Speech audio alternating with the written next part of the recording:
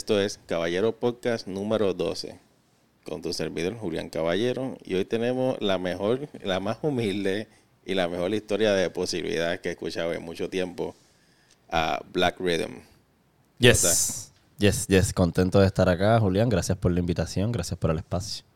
Pues fíjate, una de las cosas que me interesó de todo lo que hemos discutido y hablado, la parte de cómo tú te creas de la nada, ¿no? Cómo tú te generas del vacío, cómo tú te generas desde lo inseguro, de lo inesperable, y te lanzas y creaste tu carrera artística, ¿no? A ver si nos podías hablar un poco de eso. Claro que sí. Pues mira, yo llevo ya en este camino sonoro unos 11 años de manera, digamos, formal y consistente, de forma no interrumpida, porque antes del 2011 ya yo estaba experimentando con ritmos y sonidos vocales, motivado, impulsado, porque tengo estos dos primos hermanos mayores que son practicantes de algunos elementos de la cultura del hip hop, principalmente el elemento del rap, lo que es la improvisación. Y vivimos juntos, así que nos criamos juntos y compartíamos. Ellos rapeaban y yo les hacía los ritmos, les hacía las pistas y los acompañaba musicalmente con lo que ellos hacían. Y por ahí empezó un poco mi experimentación con lo que luego me entero que es el arte del beatbox. Okay. Que no es otra cosa que el arte del sonido vocal, es el arte de utilizar todos los músculos que los seres humanos utilizamos para comunicarnos verbalmente, para crear efectos especiales, ritmos, melodías, composiciones musicales, como también utilizar estos sonidos como una forma de ambientizar una obra de teatro, improvisada, películas, videojuegos, incluso hasta comedia, stand-up comedy, etcétera. Okay. Estas habilidades sonoras tienen varios usos. Incluso se puede utilizar hasta en conjunción con el arte visual, donde hay beatboxers que también son artistas visuales y han creado conceptos que les permiten a ellos crear visualizaciones sobre el sonido, sobre las ondas sonoras, las frecuencias que se están manejando. Así que por ahí es que va la cosa. En el 2011 conozco el beatbox propiamente porque vi un video de un beatboxer profesional en YouTube, un beatboxer que se llama Joel Turner, que es un beatboxer muy importante, es el primer campeón de beatbox de la historia.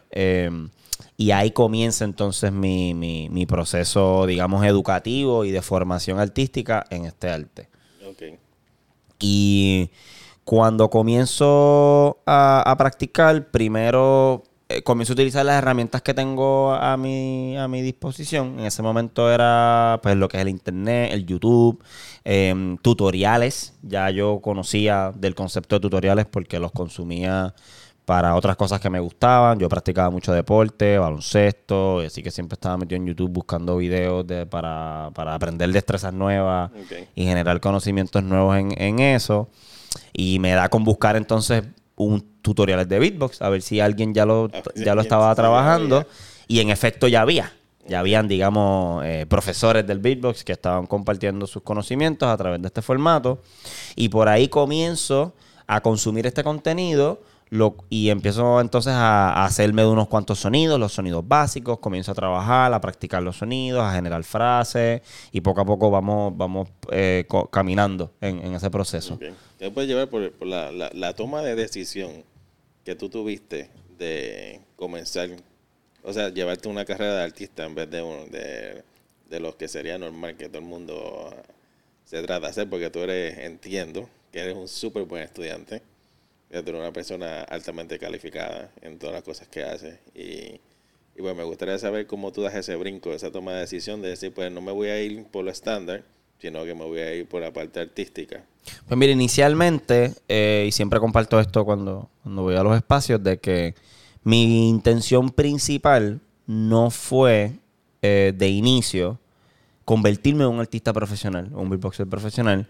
Yo estaba buscando algo que me liberara un poco de los estresores de mi vida en ese momento. Yo estaba en la universidad en el 2011, así que estaba estudiando, tenía Tenía, digamos, una carga académica considerable. En aquel momento estaba siguiendo mi sueño de ser un atleta profesional, principalmente un baloncelista profesional. Y eso pues hay que dedicarle tiempo. Hay que ir al gimnasio, hay que ir a la pista, hay que ir a la cancha, hay que jugar, etcétera. Practicar, estar en un equipo, todo ese proceso. Estaba en una relación de pareja en aquel momento y pues también es algo a lo que hay que dedicarle tiempo. Así que el beatbox, cuando lo conozco, digo, wow, esto pudiese ser algo que primero pienso que es divertido. Okay. Me parece divertido. Y es algo para lo cual no tengo que invertir dinero en ningún tipo de instrumentación porque es con la voz, es con el cuerpo. Ajá. Y todos tenemos voz, todos tenemos un cuerpo. Sí. Así que eso fue bien importante porque yo antes de comenzar a hacer beatbox ya me había planteado la posibilidad de aprender a tocar algún instrumento musical. Okay. Tengo un gran amigo, Richard, saludos Richard, que es tremendo músico, baterista. Okay. Y en un momento dado me estaba enseñando a tocar la batería y algunos conceptos musicales. Y ya yo básicamente estaba como considerando eso. También había tenido experiencias con lo que es el tema del rap. Antes de empezar a hacer beatbox ya había escrito algunas canciones, ya me había presentado como rapero en la escuela. Okay.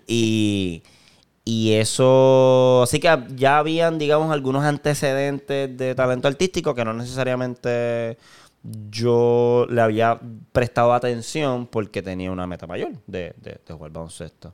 Pasan los años y ya para el año 2013 comienzo a tocar tarima como beatboxer. En el 2013 se crea el primer campeonato nacional de beatbox en Puerto Rico. Un diciembre 19 de ese año, y ahí estuvimos, competimos, llegamos subcampeones.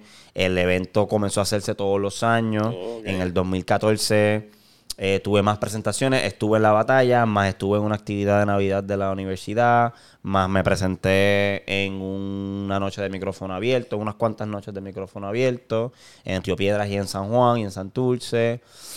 Así que ya la cosa se estaba como moviendo en términos de performance. Ya me estaba viendo y la gente me estaba viendo como un beatboxer ya. Pero antes de eso, dos elementos motivantes para mí que me llevaron a mí a quererme seguir desarrollando en ese arte fue, uno, que la respuesta positiva que tuve de mi familia, de mis amigos, de mis personas más allegadas cuando yo les comparto de que descubrí el beatbox y que lo estoy practicando. Y también el relativo desconocimiento que tenían estas personas cercanas a mí sobre lo que era el beatbox. Okay. A mí eso me llamó la atención, porque no es todos los días que uno practica algo. Hubo una parte, como uno diría, de cierta curiosidad a algo que no existe y yo quiero investigarlo. Correcto. Eso fue un elemento motivante. Y más adelante, cuando trato de buscar un poco de información y sigo preguntándole a la gente o compartiéndole a otras personas ya en otros espacios de que estoy practicando beatbox, de que yo hago beatbox y que la respuesta sea la misma. Ajá. Fue como muy, muy frecuente, muy a menudo el desconocimiento, y eso definitivamente me llevó a investigar para seguir conociendo yo y saber si habían artistas bona fides del beatbox en Puerto Rico. Personas que estuvieran presentando, que se presentaran en festivales, que hicieran entrevistas y todo ese tipo de cosas. Un poco más adelante en el tiempo, en el 2015, recibo una invitación para estar en un programa de televisión en Estados Unidos, que se llamaba El Palenque, con Enrique Santos. Y esa presentación, esa actividad, marca un antes y un después en mi carrera, porque es la primera vez que me pagan por hacer beatbox. Okay.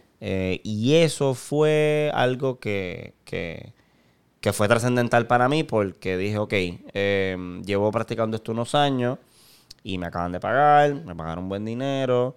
¿Qué pasaría si cómo yo logro de que esto se repita? Exacto. ¿Verdad?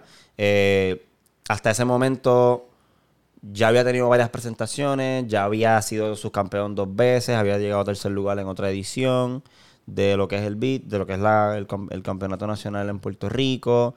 Ya estaba teniendo algunos seguidores en una de las noches de micrófono abierto que se llama el Crudo Poético en Río Piedra. Okay. Ya me había presentado varias veces y ya la gente, ya habían personas que me conocían. Sí, ya iba la gente a ir a ver a Black Sí, Rayon, ¿no? algunas personas iban allí a verme, ya en la universidad me estaban reconociendo como que mira, tú eres el chico que hace beat y toda la cuestión. Así que entre una cosa y la otra dije, bueno, pues vamos a hacerlo. Vamos a hacerlo. Yo creo que aquí hay una oportunidad de llenar un espacio cultural y artístico a nivel nacional, a nivel local, que no se está llenando.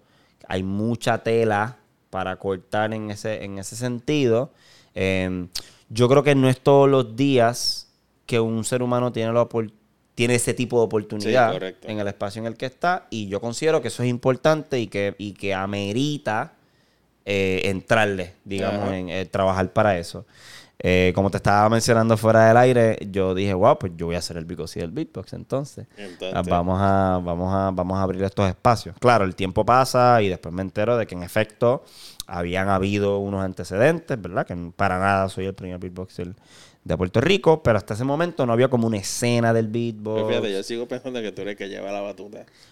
Pues mira, yo hablo de eso en dos términos. Okay. Hablo de la escena, digamos, los comienzos del desarrollo del beatbox en Puerto Rico. Ajá. Todas aquellas personas que practicaban el beatbox y que de alguna manera contribuyeron a que esto exista hoy en los 80, en los 90. Sí. Tengo que mencionar personas como Pedro Sanabria, que es el primer beatboxer puertorriqueño en estar en el programa de Don Francisco en Sábado Gigante. Okay. Y que estuvo varias veces y que pudo generar buen capital, incluso hasta sacar un carro gracias a sus habilidades como beatboxer. Tengo que mencionar a El Cano Beat, que fue un beatboxer que colaboró con Don Chesina en el interludio de su disco Bien Guillado de Gangster del 97, okay. Un interludio que se llama La Perfect. Y tengo que mencionar a personas incluso como el mismo Vico C, Rubén DJ, que en un momento dado también hacían un poco de beatbox como parte de su show, parte de su paleta de habilidades, ¿verdad? Artísticas. Y de un montón de otras personas que no tengo los nombres, pero que igual me consta que estuvieron ya sea en las calles, en las escuelas, sí, batallando con sus compañeros, haciéndole el beat a su compañero que rapeaba. Todas estas personas que no necesariamente fueron o son muy visibles, pero que igual estuvieron ahí y que son parte de la historia del beatbox. Güey, quiero que sepan, no importa qué, tienen que ir a verlo en vivo. Muchas gracias. La experiencia por video no se compara, tú sabes. En vivo, esto es otra cosa. Estamos ahí, muchas gracias. De verdad que sí, hay que verte en vivo. ¿No? Y eso, pues, es una de las cosas que en actividades como las que mencioné del Crudo Poético, otros eventos, Open Mics en la Librería Mágica, en el Poets Passage, estos espacios me fueron puliendo poco a poco en mis habilidades como performer y seguimos aprendiendo porque el camino nunca termina. Entonces, lo divido más o menos en dos. Tenemos esta historia temprana del beatbox, que está acompañada con el desarrollo de la cultura del hip hop a principios y finales de los 70 y principios de los 80 allá en Estados Unidos.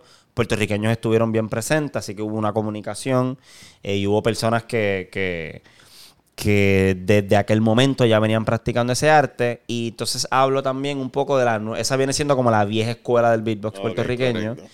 Y yo vengo a ser parte de lo que vendría siendo la nueva escuela del beatboxing puertorriqueño, que es una escuela que pudiésemos decir que inicia más o menos en el año 2010, con este beatboxer puertorriqueño que se llama Premsi, un beatboxer de Ponce, que es el primer beatboxer que yo conocí en mi vida y que es una persona que es el primer beatboxer puertorriqueño en poner a Puerto Rico en el mapa dentro de la comunidad del beatbox internacional. Okay. El primer beatboxer en estar en unos cuantos canales de YouTube prominentes de beatbox fue él. Él es el fundador de Beatbox Puerto Rico, que viene siendo la comunidad la organización que se dedica a fomentar y a promocionar el beatboxing a nivel nacional. Es la organización que yo hoy dirijo hace ya por los pasados 8 años. Este beatboxer se va para Estados Unidos, emigra, y yo entonces asumo la batuta que estabas mencionando. Mucho sombrero. Que estabas mencionando ahorita. Así que este caballero y yo se podría decir que venimos siendo los más viejos de la nueva escuela del beatboxing, digamos, puertorriqueño. En ese periodo de 10 años, del 2010 al 2019, la escena del beatbox nace en el 2013 con el Campeonato Nacional. En el 2014 se crea Beatbox Puerto Rico. En el 2015 yo comienzo a dirigirlo. Y de ahí para acá, pues han ido surgiendo toda una serie de beatboxers, plataformas digitales. Se hizo la página de Facebook de Beatbox Puerto Rico, el Instagram, el YouTube. Así que de momento hay un espacio digital que le da casa al talento beatboxerístico nacional. Tenemos un grupo en WhatsApp que es solamente de beatboxers puertorriqueños. Así que ya hay digamos, espacios en donde si tú quieres conocer un poco sobre el beatboxing puertorriqueño, pues ya hay unas instituciones, unos proyectos que se han generado para eso. Así que en ese sentido, en los últimos 12 años, 2010 al 2022, es donde ha habido un crecimiento sostenido de lo que es el arte del beatbox y la escena y la comunidad del beatbox en Puerto Rico, y también mayor visibilización de la figura del beatboxer puertorriqueño, tanto en el escenario del beatbox regional a nivel de América Latina y también a nivel internacional. Eso es súper interesante. Cuando tú vas afuera, ¿no? Que está a nivel internacional, hablamos siempre, me imagino, de Europa.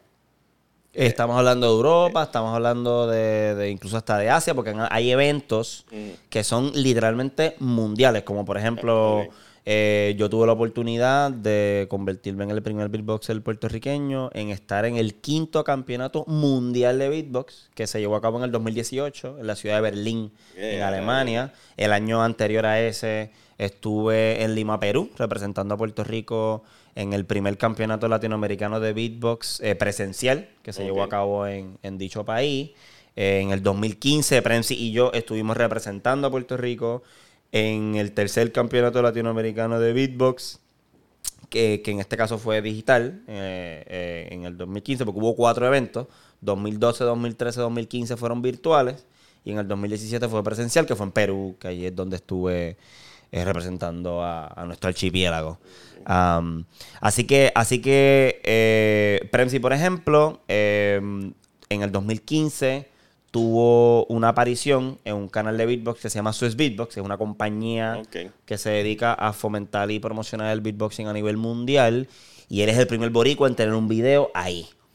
También estuvo en otro canal de YouTube prominente que se llama Beatbox Television.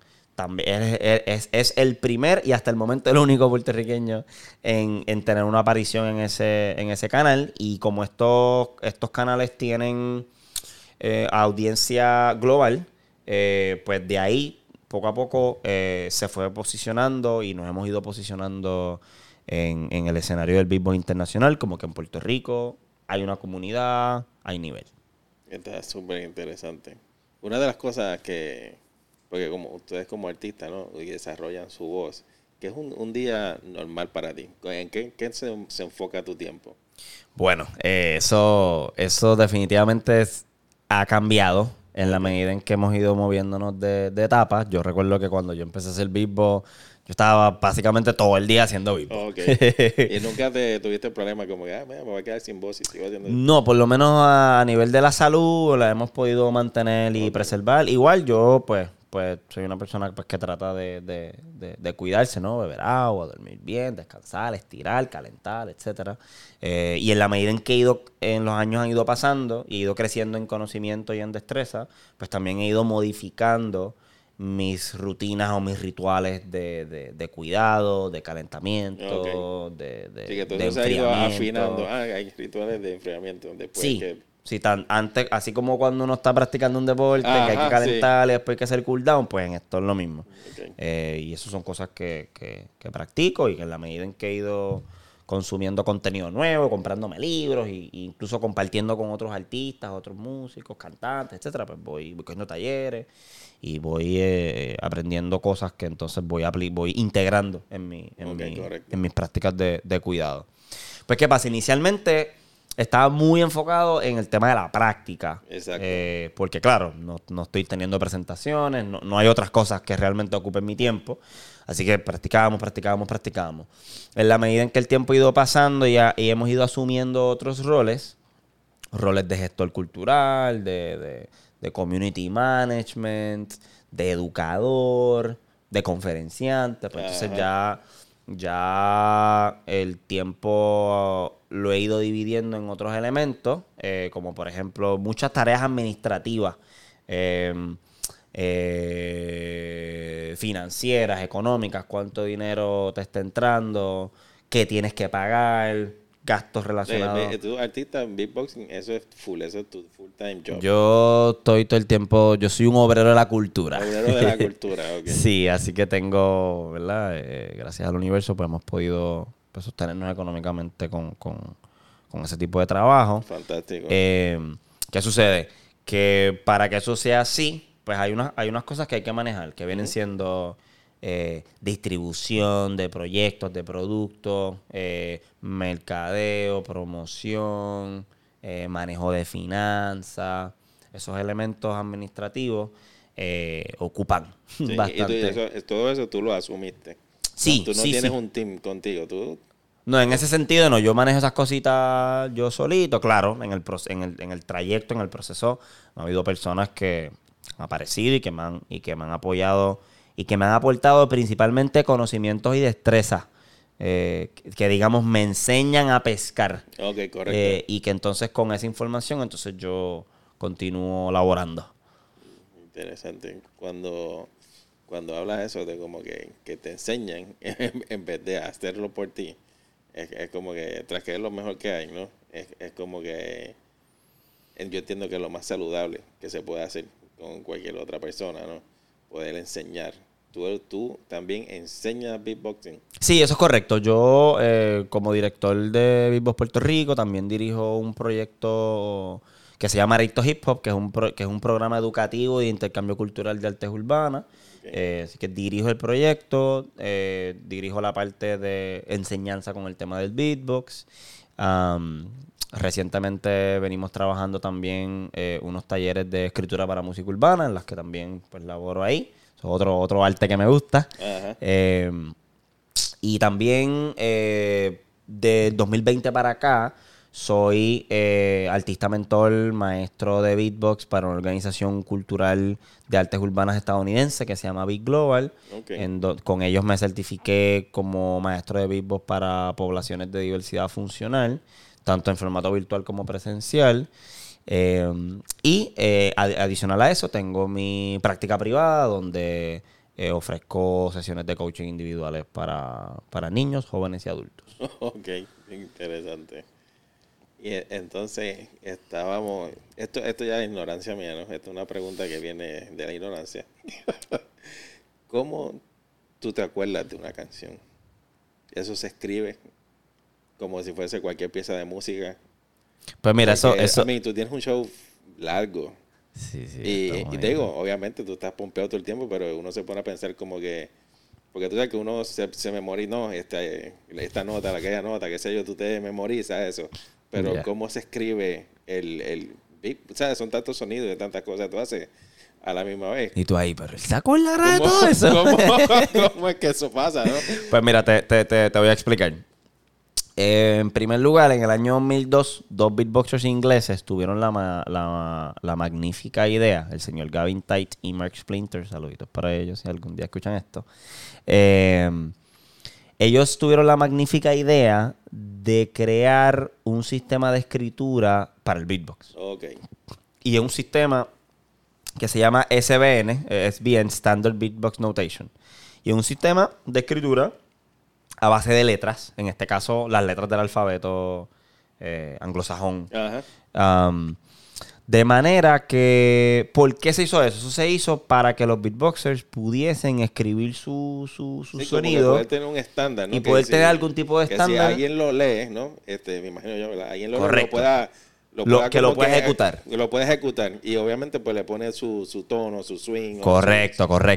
Así que este sistema no se diseñó para que fuese un sistema exhaustivo, digamos robusto, de sonidos del beatbox, sino que mayormente lo que se maneja es los sonidos básicos. O sea, que es como una introducción, una manera de facilitarle a aquel principiante de beatboxing que mira, este sonido corresponde a esta letra, este sonido corresponde a esta letra. De ahí se generó, mucho beatboxer lo utilizaba y todavía se usa, yo lo ocupo todavía. Okay. Los tutoriales de beatbox, por ejemplo, hay un beatboxer que está explicando un sonido o está explicando alguna técnica o algún fraseo que está enseñando y muchas veces lo representa con ese sistema de Standard Beatbox Notation. Entonces, eso es una manera de preservar las ideas del beatboxer para la posteridad. Eso es una forma. Otra forma que se ocupa y que yo diría que la ocupo más que la forma escrita es la forma grabada. Okay. Cuando estoy practicando o si estoy en el proceso de composición, me grabo y guardo ese audio, ya sea en un disco duro o en almacenar en la nube que estoy ocupando, para entonces la posteridad. Le pongo un título. Si es una canción que ya tiene su nombre, pues le pongo su nombre. También tiendo a ponerle la fecha. Okay. Porque si a lo mejor lo grabé el 25 de mayo y ya para el 4 de junio tiene algunas partes adicionales, pues entonces lo que hago es que le pongo la fecha. Okay. Y posiblemente borre el audio anterior o lo guardo y ya tiene cada uno con su fecha. Y así sé el progreso de la canción, de la pieza musical. Y eso, luego lo escucho nuevamente y entonces eso es lo que me aprendo. O sea, exacto. Ahí tú te aprendes bueno, esto es todo por sonido. Sí, mayormente ocupo los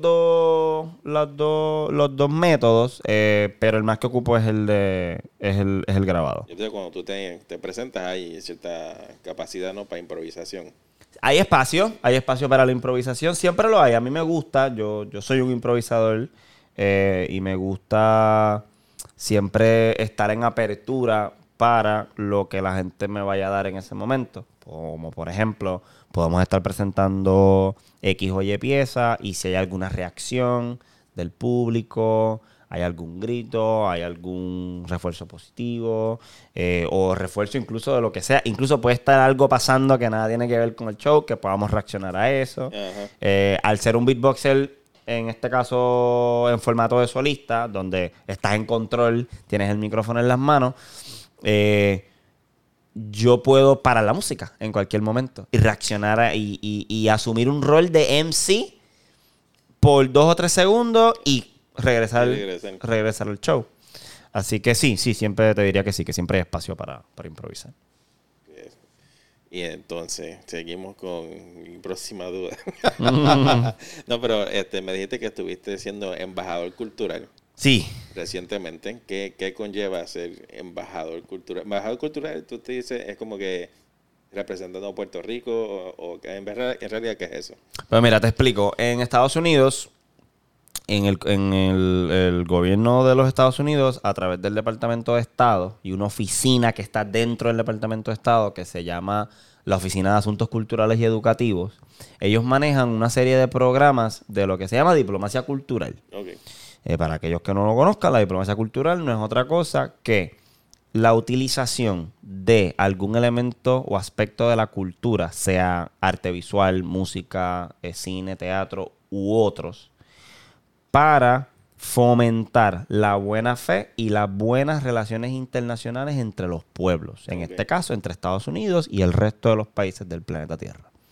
Entonces, eso tiene una historia particular. Los programas de diplomacia cultural en Estados Unidos se vienen manejando desde los 30.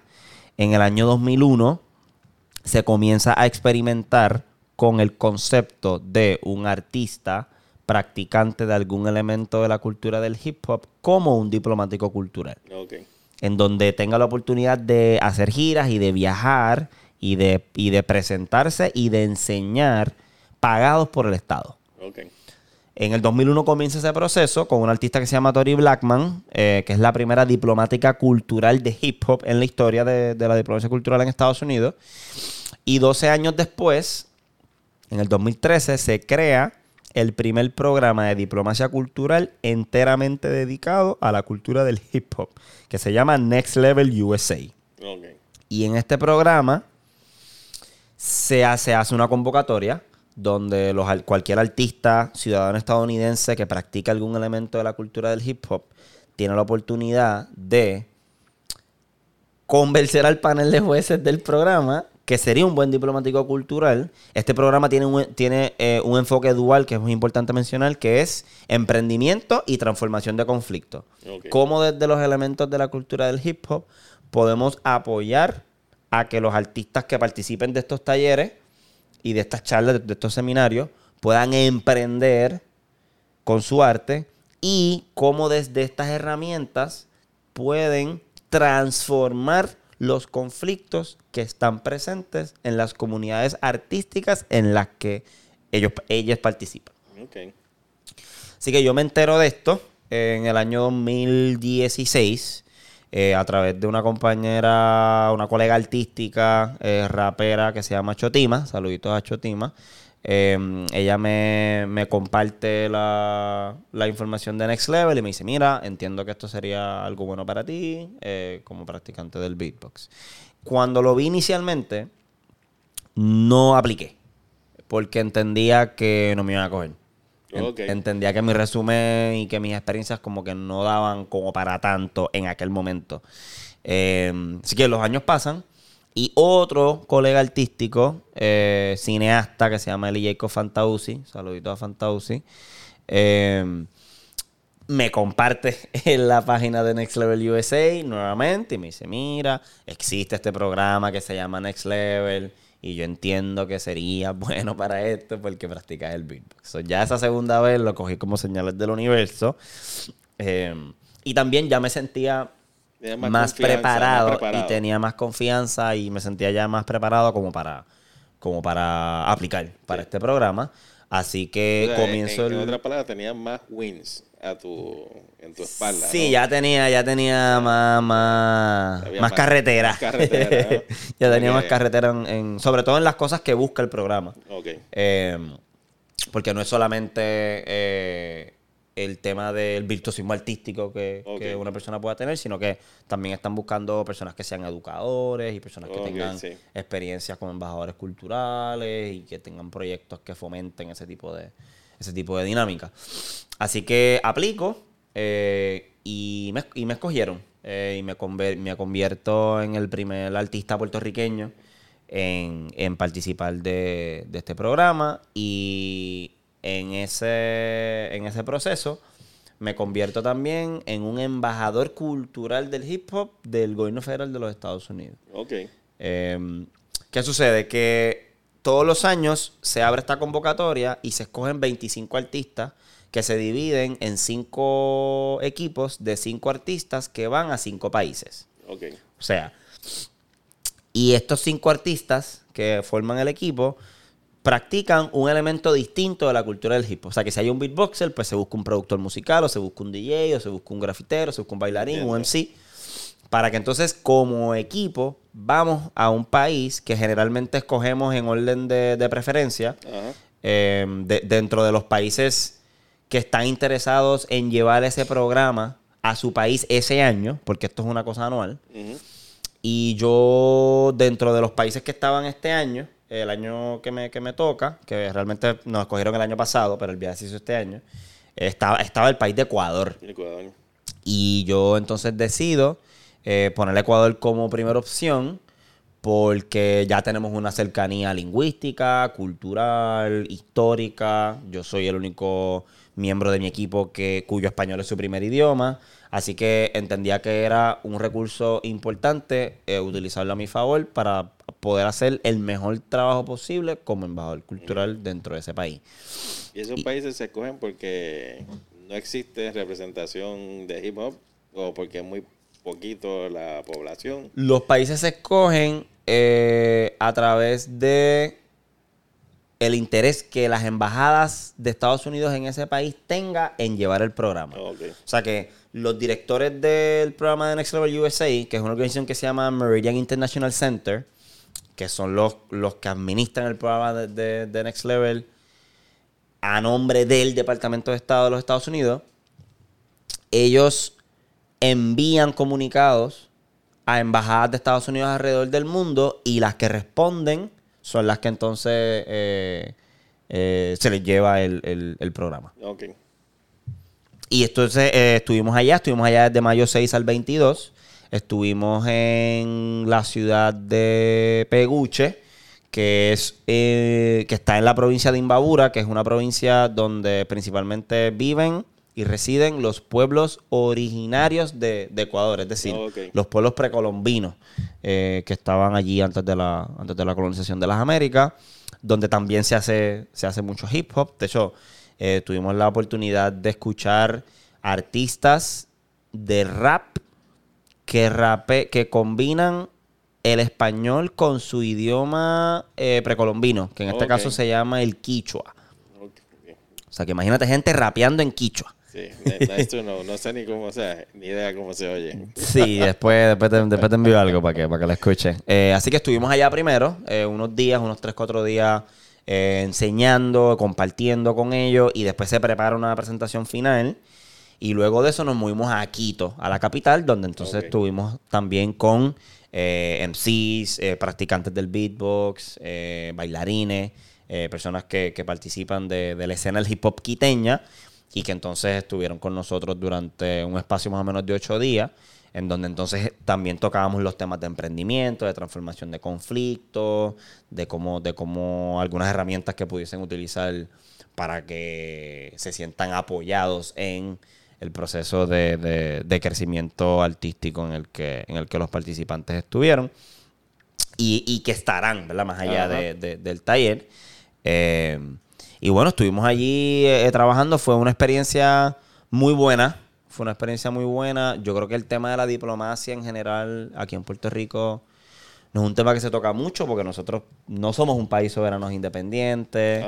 Así que toda esta dinámica de tener una embajada en otro país y que con todo el proceso que eso implica, para nosotros es un poco ajeno. Sí. Así que me dio la oportunidad también de conocer un poco sobre cómo Estados Unidos maneja su política exterior, sus relaciones internacionales y el rol que juega la cultura en general, el arte en específico y en este caso el hip hop en todo ese escenario.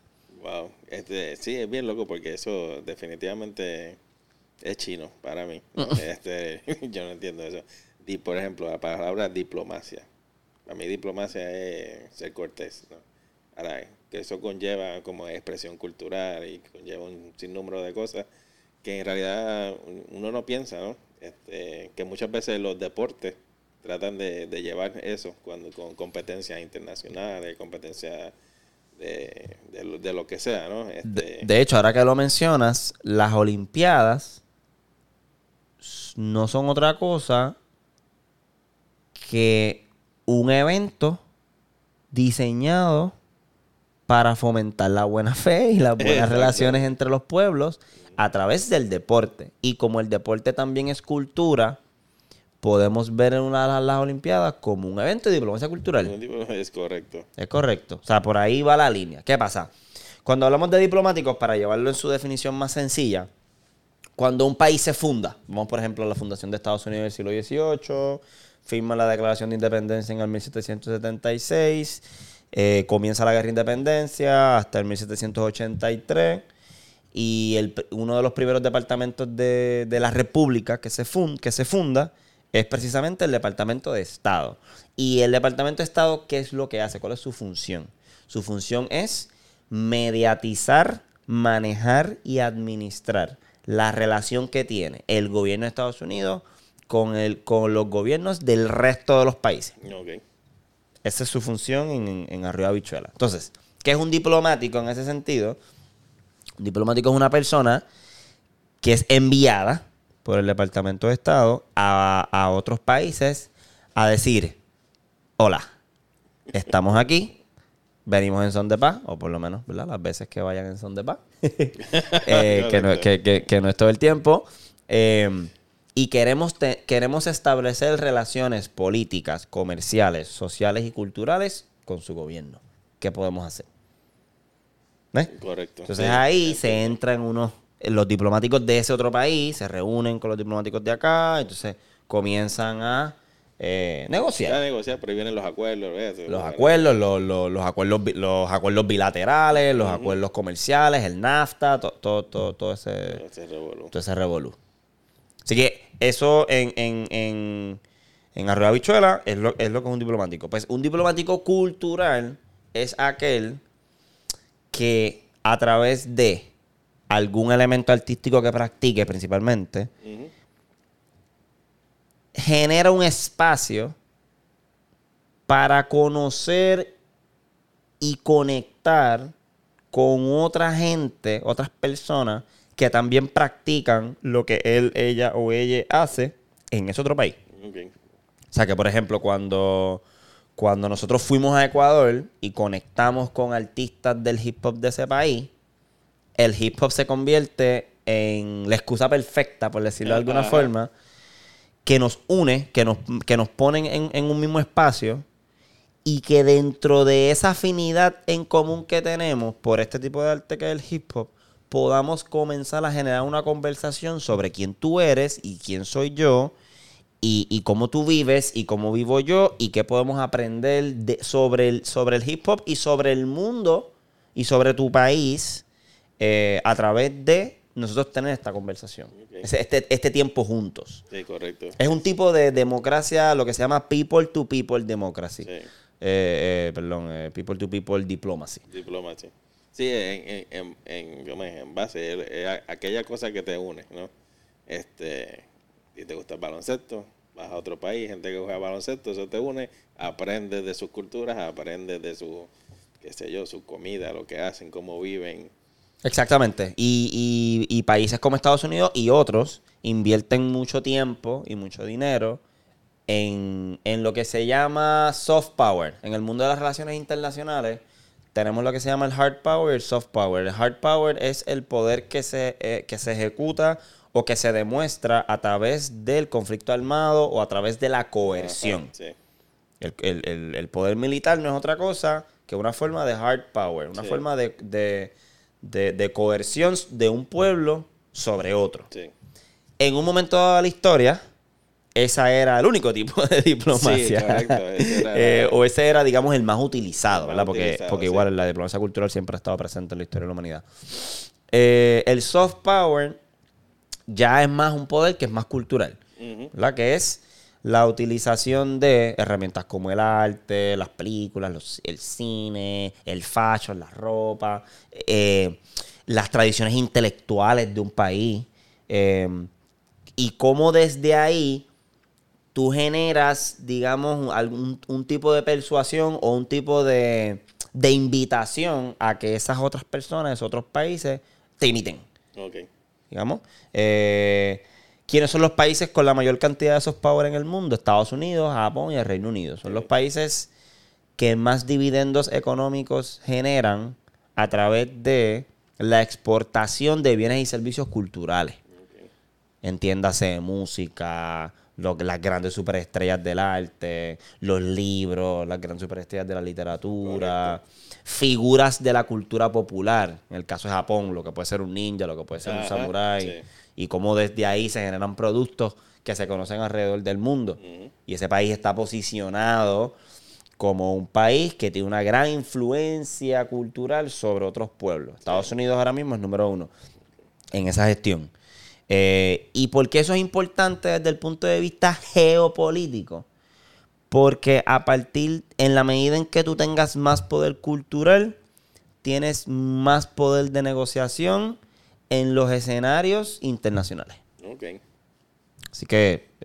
sí, eso es interesante que el hip hop ¿verdad? El beatbox involucrado en eso, como me habías hablado ahorita, que también está involucrado en terapia del habla, ¿no? Yes. Que, o sea, no sé si se está considerando o eso ya es. Sí, ya se está trabajando. Así como tenemos, por ejemplo, estamos utilizando el beatbox, o el gobierno de los Estados Unidos está utilizando el beatbox como una herramienta de diplomacia cultural, y como yo ya había tenido una experiencia similar en el 2019 cuando representé a Puerto Rico como embajador cultural en un congreso de artistas caribeños y latinoamericanos que se llamó el Festival Yo Soy el Caribe. En esta ocasión, la diferencia fue que el Estado me estuvo apoyando durante todo ese proceso.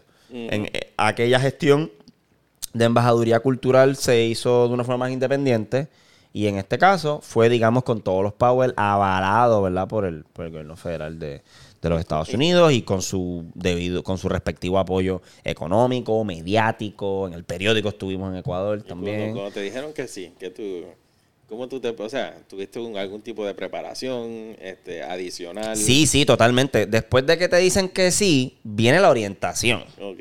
Donde normalmente tú estás una semana en Washington, allá en el Congreso, recibiendo talleres, conociendo a tus compañeros y compañeras durante todo ese proceso. También ellos te entrenan en transformación de conflicto, te dan unas herramientas, unos libros para que tú los leas y los manejes, y desde ahí puedas hacer tu trabajo. Se habla sobre emprendimiento, de copyright, derechos de autor, propiedad intelectual. En este caso, no fue presencial, fue virtual, así que estuve 3 días, 8 horas, pegado en la computadora, recibiendo entrenamiento sobre estos temas. Okay.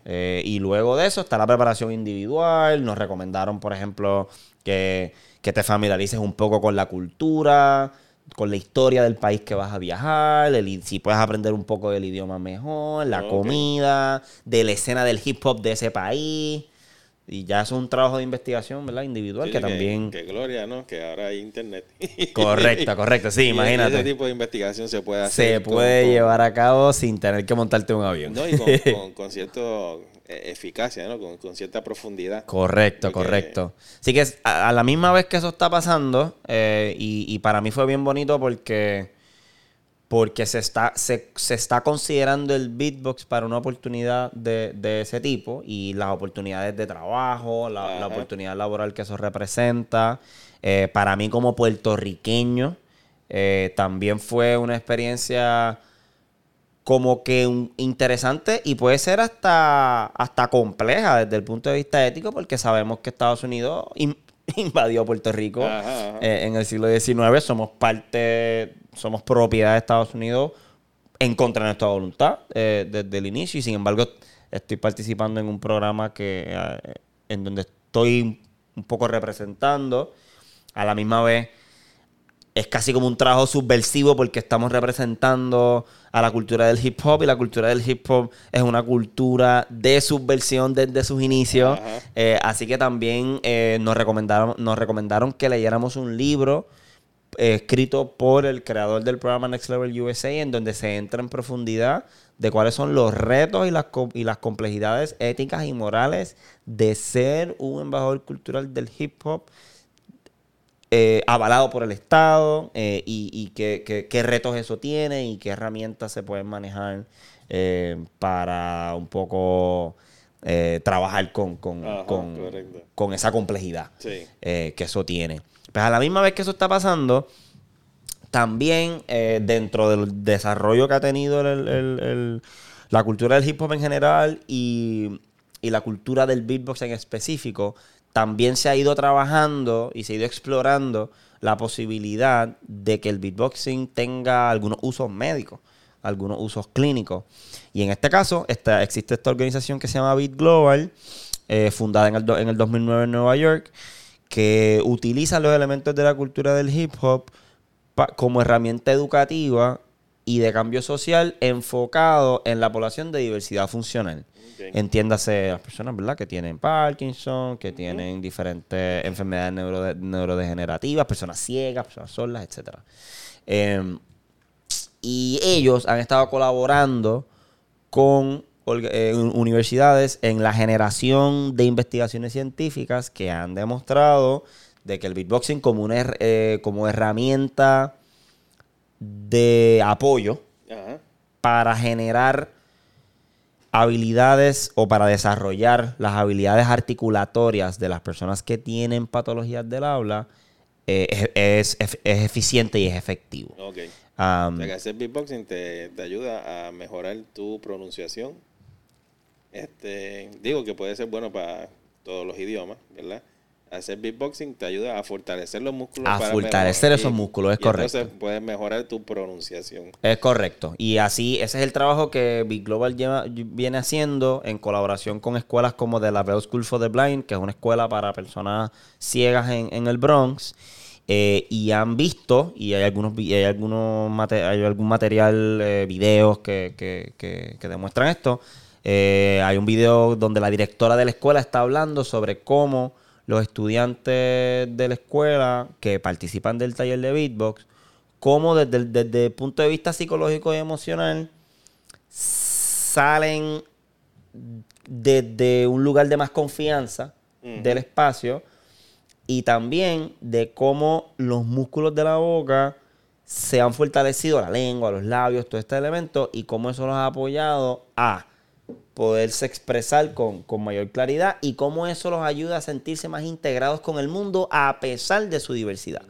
Sí, porque como que es interesante el contraste que uno siempre se hubiese imaginado, ¿no? Que bueno que hay gente que hace las cosas diferentes.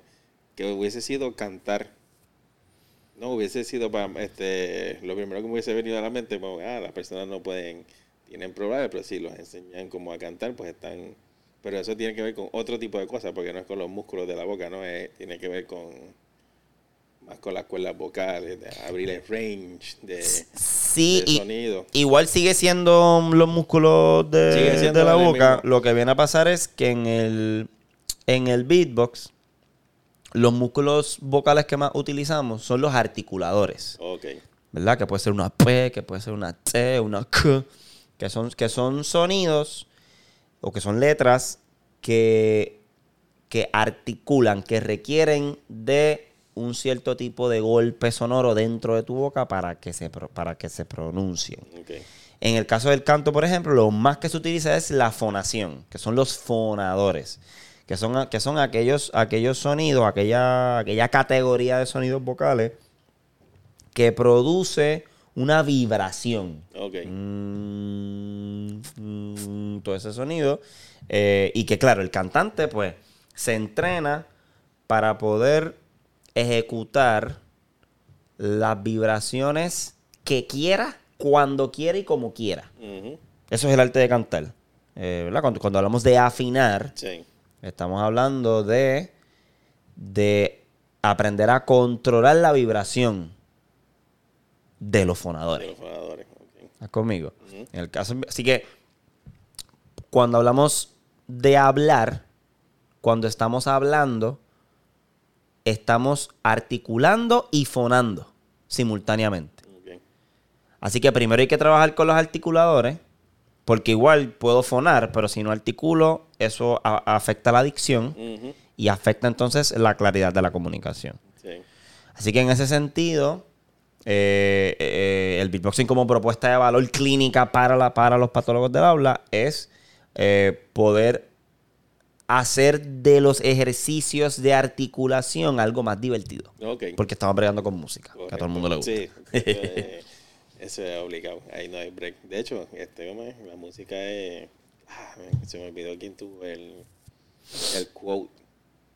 Pero es súper parafraseado, súper malo el quote, pero fíjate, lo leí hace poco, que es como que la vida sin música no es vivir. Algo así, sí. Igual lo he escuchado, te entiendo. Sí. Y entonces, para hablar, siempre has hablado tú de transformación, de conflicto, eso. ¿Tú has tenido en tu vida algún quiebre y cómo lo has solucionado? Total, sí. Yo creo que cuando dejé de jugar baloncesto, en el 2014 yo estaba en una relación de pareja en aquel momento y la persona en cuestión, pues me cuestiona que qué yo iba a hacer con mi vida, porque no vas a vivir del baloncesto. Ajá. mi carrera no se estaba moviendo como yo quería. Así que en ese sentido el béisbol ya estaba en mi vida, pero era como secundario al básquet. Sí.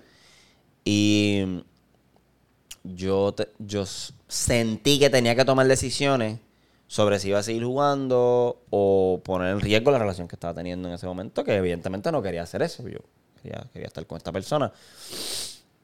Y termino, digamos, de jugar competitivamente, ya, o sea, con la visión de jugar baloncesto profesional. Y la relación con esta persona termina ese año y unos 5 o 6 meses después es que tengo mi primera presentación pagada, que fue allá en Miami. Y eso fue significativo porque el béisbol me dio una dirección nueva de vida porque yo me sentía perdido. Okay. Como que el baloncesto por mucho tiempo había sido lo que yo quería hacer. Sí, era y tu marcador. era como mi marcador, mi punto de referencia existencial de alguna forma. Y el beatbox y toda esta cuestión del hip hop, el beatboxing, el arte, la música, me ha permitido pivotear y adquirir nuevos propósitos, nuevos nortes, nuevos horizontes que trabajar y que explorar. Y lo que eso significó y ha significado para mi salud emocional y psicológica no debe ser subestimado. Porque también me ha dado amigos nuevos, digamos, Correcto, amistades nuevas. Culturas nuevas. Claro, culturas nuevas. Así que mirándolo de esa forma, ese pivote, esa transición de la cual me sentí la necesidad de hablar cuando tuve la oportunidad de estar en TEDx en el 2016, es lo que me ha permitido mantenerme estable, existencialmente hablando. Ok. Yo sé que nosotros hemos hablado, ¿verdad? Y para ir cerrando con esto, que tú tienes una práctica fuerte de lo que es gratitud, servicio. ¿Eso viene desde hace mucho tiempo atrás en tu vida o eso lo aprendiste los otros días? ¿O cómo tú te manejas para servir, verdad? Porque no todo el mundo sirve. No todo el mundo le gusta servir, le gusta enseñar. No todo el mundo le gusta dar. Mucha gente, ¿cómo es? Son mis metas, Tener mis metas, las logro. Pero el dar es como que se queda para después. Desde un principio siempre ha sido una persona muy dada, muy agradecida, ¿verdad? Que parece que tiene una práctica de gratitud sólida. ¿Eso ha impactado mucho en tu vida o eso vino después de algún conflicto o después de aprender ciertas cosas o desde pequeño ha sido así? Pues mira, mis papás son educadores. Mi difunta madre, que en paz descanse y era aire avance, como diría mi abuela, fue educadora de español. Mi papá es un educador físico retirado. Y yo también estudio educación física, además de estudiar psicología. Así que ese tema, un poco de enseñar, siempre ha estado por ahí presente. Y como eso está relacionado con el tema del servicio. Cuando yo jugaba baloncesto, yo jugaba la posición de armador, de point guard, que es una posición que es como la persona que juega esa posición es la extensión del entrenador en cancha. Okay. Es la persona que tiene un trabajo fuerte desde el punto de vista emocional y psicológico en cuanto al manejo de grupo, el manejo de equipo, manejo de emociones, manejo de ego de sus compañeros, dirección dentro de la cancha. Okay. Así que te diría que ese espacio, yo estar en ese espacio, me apoyó a desarrollar unas destrezas emocionales, psicológicas y existenciales con el tema del servicio, porque cuando tú eres armador, tu trabajo es elevar el nivel de juego de tus compañeros. Okay. Esa es la definición tradicional de lo que hace un armador en el baloncesto.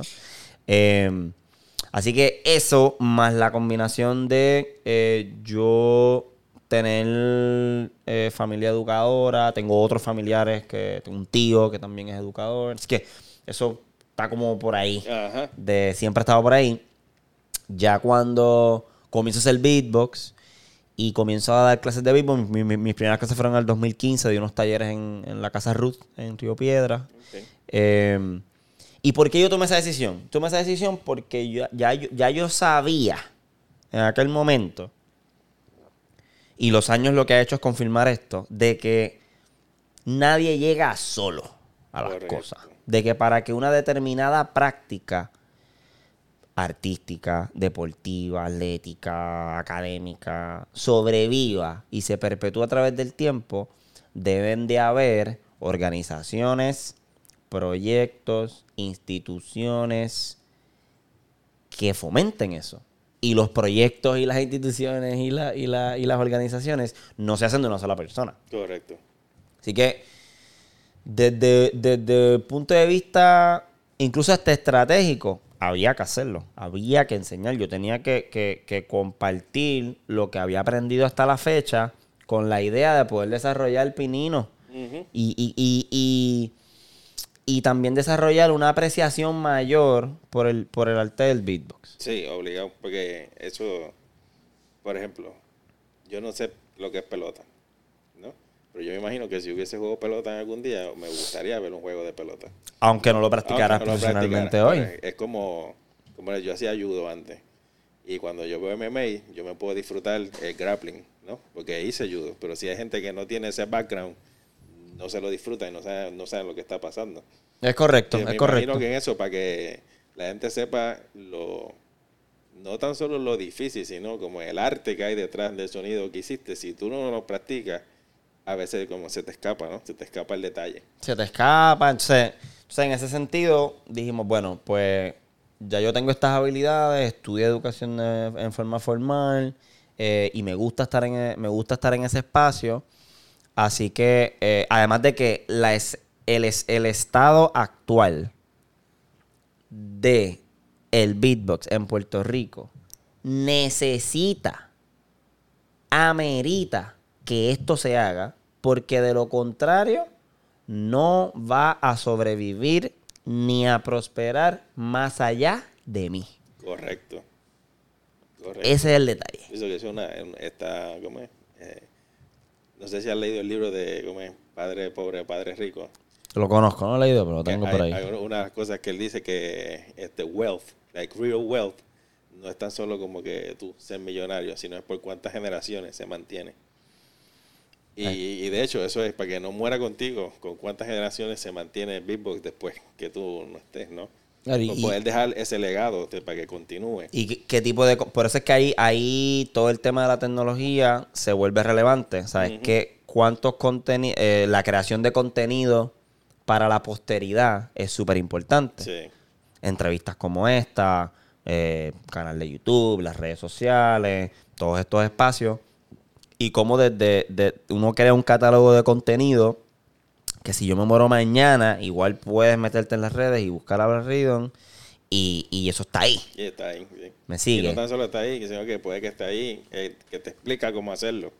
Y que te explica sí, y que puedas escuchar. Por eso es que en ese sentido, la coyuntura histórica en la que vivo me ha beneficiado. Ajá, por los años que tengo, en el momento en el que nací, la tecnología que se ha venido desarrollando y cómo desde ahí podemos utilizar eso a nuestro favor para entonces crear el material que me pueda sobrevivir y que entonces podamos generar ese legado, y que si hay otras personas que vengan detrás de mí que puedan ver ese contenido y que se sientan inspiradas, curiosadas o motivadas a coger esa batuta y a contribuir a eso, pues esa es la idea, ese es el propósito. No sé, te quiero reconocer por ser excelencia, ¿no? Ser un ser humano súper humilde, súper bueno. Entiendo que tú eres una súper persona. O sea, excelente. Y también por dejar tu marca en la historia, ¿no? Porque eso que acabamos de hablar, eso sí significa algo, porque tú marcas esta historia del beatbox en Puerto Rico como uno de los como los líderes, ¿no? Tú eres el que lleva la batuta de esto. Y definitivo nadie se va a olvidar. So, yo creo que eso es bien bonito y es parte de la grandeza de poder apreciar tu trabajo. No, de verdad que muchas gracias. Gracias por eso y me siento muy contento y agradecido de todas aquellas personas que en el transcurso de estos 11 años me han apoyado, me han regañado, me han criticado y me han enseñado cosas para que podamos llegar aquí. Como te mencioné anteriormente, nadie llega solo y este es el resultado de muchas personas que han puesto su granito de arena en diferentes etapas de mi proceso como artista, como músico, como gestor cultural, como comunicador y en todos los sombreros que ahora tengo. Así que a todas esas personas, ustedes saben quiénes son, muchas gracias. Sí, y ¿dónde te pueden conseguir, no? Si alguien quiere comunicarse contigo. Me pueden conseguir en todas las redes sociales como Black Rhythm, BLACKRHYTHM. Para contrataciones me pueden conseguir en el 787-226-7228 o me pueden enviar un correo electrónico a blackrhythm165@gmail.com. Muchas gracias. Ok, bueno, pues ¿quieres hacer un ejemplo de beatboxing antes de irnos? Claro que sí, claro que sí. Esto es un saludito para Caballero Podcast.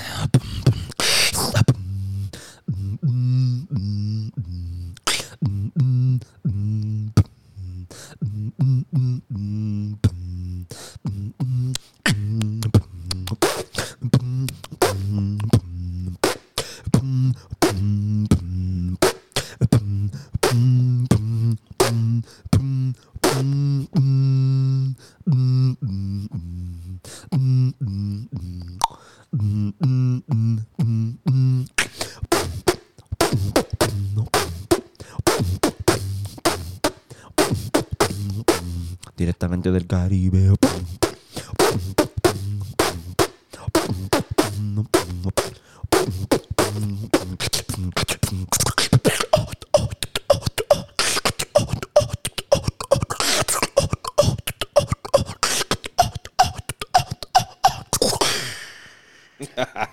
Súper brutal, no sé. Entonces, espero que eso se traduzca más porque se oye tan chévere. Muchas gracias. Bueno, esto fue Julián Caballero con Black Rhythm para Caballero Podcast. Fuera.